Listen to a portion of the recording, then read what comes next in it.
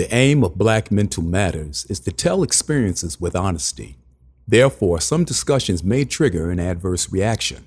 If a discussion is beginning to upset you, we advise that you please stop listening and talk to your support team.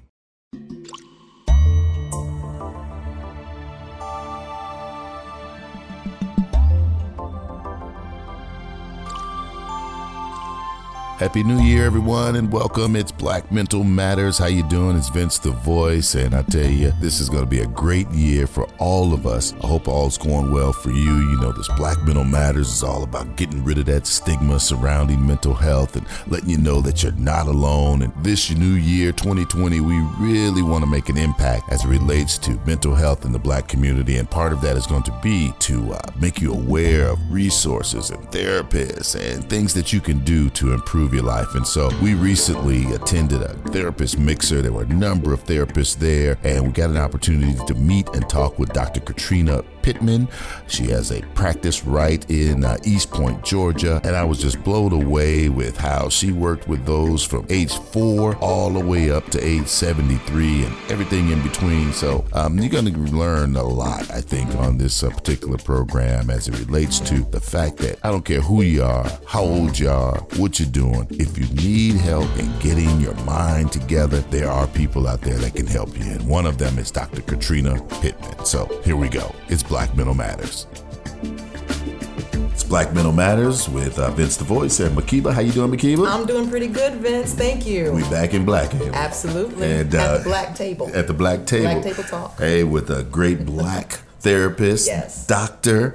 We'd like to introduce at this time Dr. Katrina Pittman. How are you, Doctor? I am well. How are you guys? Thank you for having me. Very good, very good. So, Doc, we're here at this mixer. A lot of therapists here, but everyone has specialties and areas. So let's talk about yours at this time. Tell us about Dr. Katrina Pittman. Yes, well, I am a practitioner in East Point, and I'm located right in the nook of Washington Road. And so that population there is a mixed population. So I definitely love my clientele. I fish with a big net. I know a lot of people want to have a specific niche, but my niche is people with a pulse, those who need services on all fronts. And so right now I have a caseload that has children as young as 4, and my oldest client is 73. Wow. And I see them for a variation of things. I also see with behavior problems for my children, or depression, the typicals: depression, stress management, anxiety, grief and loss, but also I special out into addictions and substance use addictions, or just the social media and gambling addictions as well. Wow, you said, lean in just a little bit, Doc, when you talked into the microphone, but you said 4 years old. Now, what therapy can you provide to a 4-year-old? Yes, most of that therapy is behavior management, teaching them coping skills, helping them learn how to self-regulate. Sometimes it may be behavioral problems that they just hadn't had a spanking. Yeah. Somebody give him. Thank you. But right, it comes from just not having any structure and discipline, and so those behaviors continue to grow. And I'm also a consultant for Head Start, so I'm a mental health consultant there, and I work with the 0 to 5 population. And this year, we're seeing a lot of behavioral problems in 2-year-olds. What? The hitting, the hitting the adults, and the defiance in that. And that comes from a lot of different things, but some of it is diagnosable. Some of it is just behavior, teaching and training and teaching coping skills. That's not a born thing.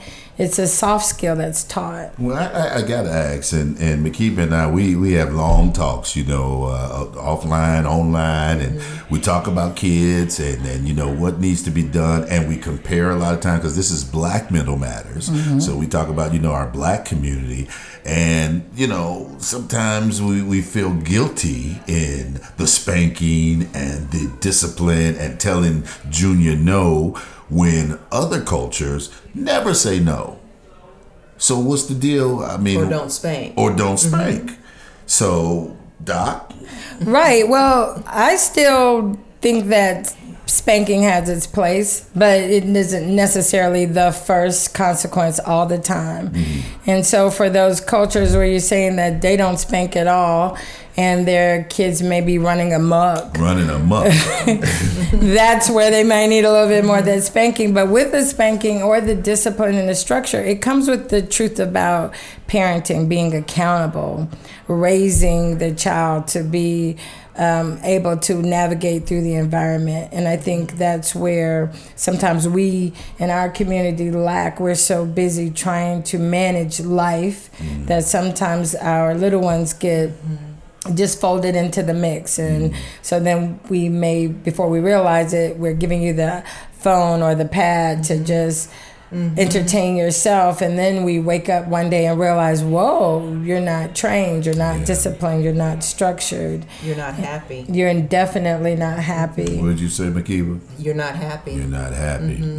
Yeah. Which is why a lot of the children I see tend to come in with anger management problems, but at the root of anger, before there's anger, there's hurt, and it becomes unresolved, and that's why they get frustrated and angry. But sometimes that lack of attention or that lack of emotional bonding isn't there, and so it's just the routine on the outside, the mechanics of a household without the parenting, without the relationship. So you're talking about parenting, and when it comes to talking to kids about mental health, in the Black community, a lot of teenagers right now are talking about what they call toxic mothers. So they're saying that, a lot of emphasis has been on in the Black community about the absent father, but they're not taking into account the mother that's gone through trauma, that is now putting that trauma on her child, and now she's toxic. Are you having to kind of backpedal and work with families as well?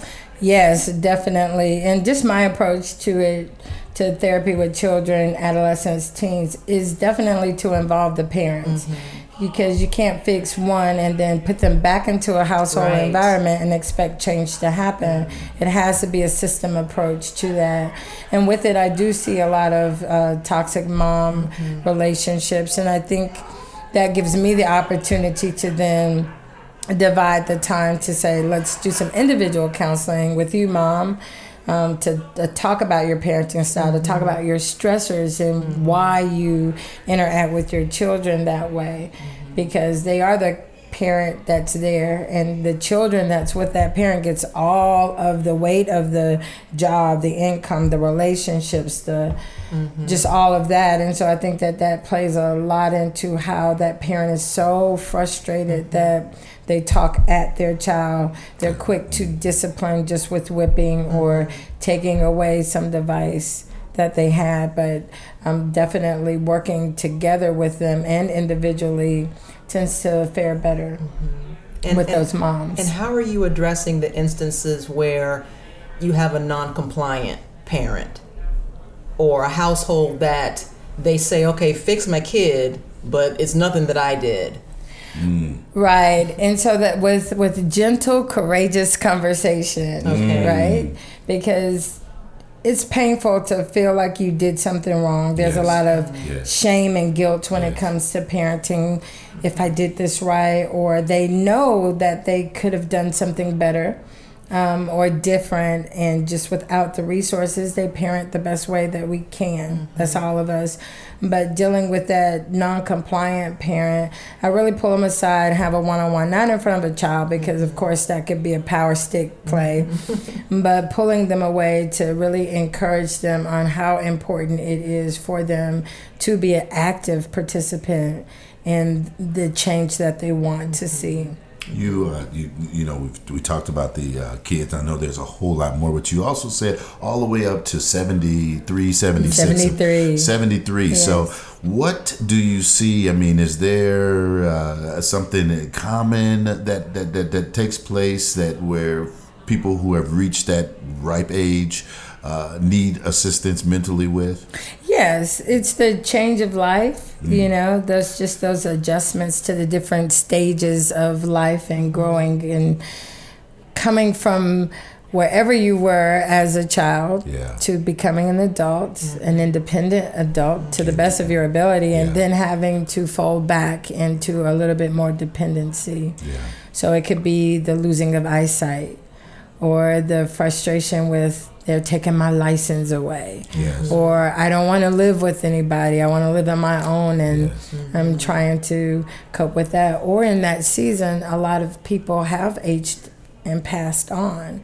And so just the loneliness and coping with life ending, it does that for all of us. But when you get a little closer, you think about it a little bit more and a little bit differently. That's why I'm never retiring. Never. Because what's next? Yeah. Right. What was after that? Right. That's right. Right. And a lot of your clients that are of that age are also going through dementia and Yes. Alzheimer's and Yes. cognitive decline, and that can be exacerbating the Yes. depression as well. Definitely. So how do you distinguish between when you're working with elderly persons that have those other diagnoses? How do you separate out, okay, well, the depression is something that we're going to treat separately? Right. So most of them are comorbid with other medical conditions that may be the reason why they're having the emotional mental health concerns, right? The medical conditions brings the onset of the depression or the anxiety, stress, or worry in those cases. And so collaborating with their primary doctors is important, especially for the elderly. Things just show up differently Yes. in them. Yes. It could look like dementia, but it could really be that they had a urinary tract infection. Right.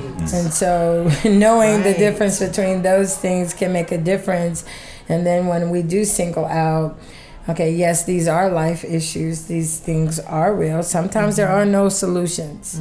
Sometimes it's just managing those concerns. And so we single out that depression, or we just address the stress or the anxiousness that it may cause that way. But definitely in collaboration. A lot of people I know are dealing with their older parents now. They've gotten older, and so what advice? I mean, we're not all therapists, we're not all doctors, but I know there's probably some things that folks can start practicing in their homes if they're taking care of an older parent now. Some things that you could advise them on. Yes, I would definitely advise them on being able to put themselves in their parents' shoes. Okay. That's very hard for the person that they raise is now the person that has power and control over them. Yes. And so just shifting to see that role reversal is a lot. The other thing is keeping them engaged in their type of activities. If they are willing and if they desire to go out to a senior citizen community, or if they want to go to the day care center for adults, let them go, let them engage in their own lifestyle, give them choice. That's most important when they're feeling like they're losing options and independence, to give them that. I also say to the caregiver, the parent, the child that's taking care of the elderly parent, to make sure that you have respite. There are centers and locations that you can go to have respite. Sometimes it may... So that you can decompress. Yes, and get away reset. so you can come back Yeah. and be fully engaged. There's actually some research that's discussing that right now, that millennials and younger are at a very unique position right now, because a lot of them are taking care of children and elderly parents and paying off student loans. So they have that added layer of stress where they are the caregiver for two separate generations. And then some of them, did not have a good relationship with their parents, and now they've got to care for them. And that relationship is still toxic. Why you got to bring that up? Oh, what? Because that is something that's totally That's what's real. up. Yes. And sometimes when Yes. there's a little bit of unresolved issues, now that child that's taking care of that parent can be a little bit more authoritative in their parenting style to that parent. Yes. Well, this has been a great conversation. I mean, from the young to the old. I mean, we know young people got issues that they're dealing with as well. That middle, you brought up millennials, and what's the Z generation, Generation X, Centennials, and all this, and so all of that is a part of your practice. You work with them all. I do. I work with them all, and again on different things. What I'm noticing a lot with our millennials and our centennials, the adolescent, teenage to young adult, college age is... Wow, what did they call it again? Centennials? Centennials. Okay. They're struggling with coping skills. And so when you think about what's in common with all of the clientele that I see, some of it is just enhancing those coping skills, developing healthy coping skills, creating new coping skills, and learning how to navigate. A lot of the soft skills are missed right now. We're not teaching those, critical thinking, decision making, and that really comes to play in everyday living. Now, do you think that's because a lot of African American parents that raised these children were raising them in an environment where we were seeing our black kids being shot and pulled out of cars at police stops, where we're just overprotective of them, where we did not teach them those skills because we felt like we needed to over nurture them or overprotect them? Some of that is. I definitely think the helicopter parents who hover over their children is a part of that. And then the other part, I think, is that you don't teach what you don't know. Right. And you don't know what you don't know. Yeah, you don't know what you don't know. And so I used to also be a school counselor. I still hold my school counseling certification. One of the reasons why I left was because we moved away from teaching these soft skills. Wow. The role in the school system varies depending on what school you're at. And so I saw a need coming along to say, a lot of people are just struggling with how to cope, how to critically think, how to make good decisions. And so in that, we're not teaching that, but then we expect you to know that and to activate those things when there's just a gap in the learning. So have you been seeing a lot of the online going back and forth between the boomers and the millennials, and the boomers that have all this quote unquote wisdom and they're trying to impart it on the millennials, and the millennials are kind of just doing their own thing? But it's kind of similar to what you're saying of they don't feel like they have anything that is learnable from that generation. Do you see that also? Oh, very much so. It's that worked for you, and that may be beneficial in your time, but in my day and age, I don't see a benefit from it. There's a rejection of the wisdom being imparted down. I don't know really where it comes from. Well, I do. It happened in your generation, my generation. We did the same thing, That's right. and we talked about it, how granddaddy walked to school with one sock in Minot, North Dakota, and bears was chasing him, and school wasn't even in session that day. And then I came home and had to milk the goats and the goat dogs. had one leg. The goat had one leg, and then I had to kill him. He was my pet, and we ate him that night. So each generation, says, they kind of reject the previous deal. But I think these young ones now, I think they're coming around to understand that, nothing is given to you. They trying to work. It's about the money now. Yeah, definitely. This working from anywhere economy, and my hat's off to them. I wish them luck. Oh yeah, because they are. It's a two-way avenue. Yeah. Even the older generations need to take some pages out of their book. Exactly. We don't have to be so status quo. We can really think on our own. Right. We can really branch out, and that's a little bit nervous. That's a little bit frightening for the older generations. Whereas the millennials are like, please, I don't have anything to lose, and that is exciting. Right. That is very exciting. I think so too. Well, that's why we're doing this program, Doctor, and it's all about not just mental health in a clinical sense, but mental health, how you deal with situations, everyday life, your relationships, your jobs, your family, you know, that there are some strategies and some things, and people like yourself and Makiba and all these experts here, that some best practices that can really help them. We want to help get that out. Yeah, and one of the other things that I definitely noticed that millennials are definitely shifting the gears into opening up and being accepting of mental health as therapy, as going outside, because we kind of grew up in a generation of snitches, stitches. Yeah, what goes on in the house stays on in the house. Yeah. And we dealt with a lot of unhealthy things because we never had them resolved, whereas these millennials and even others, they're not playing with it. They're going to resolve it, get it done, and go to the next step. Yeah, being empowered to go further.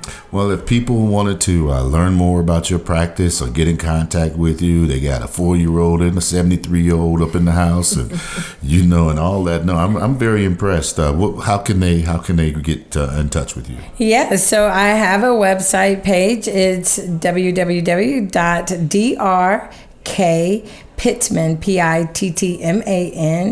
PITTMAN.com.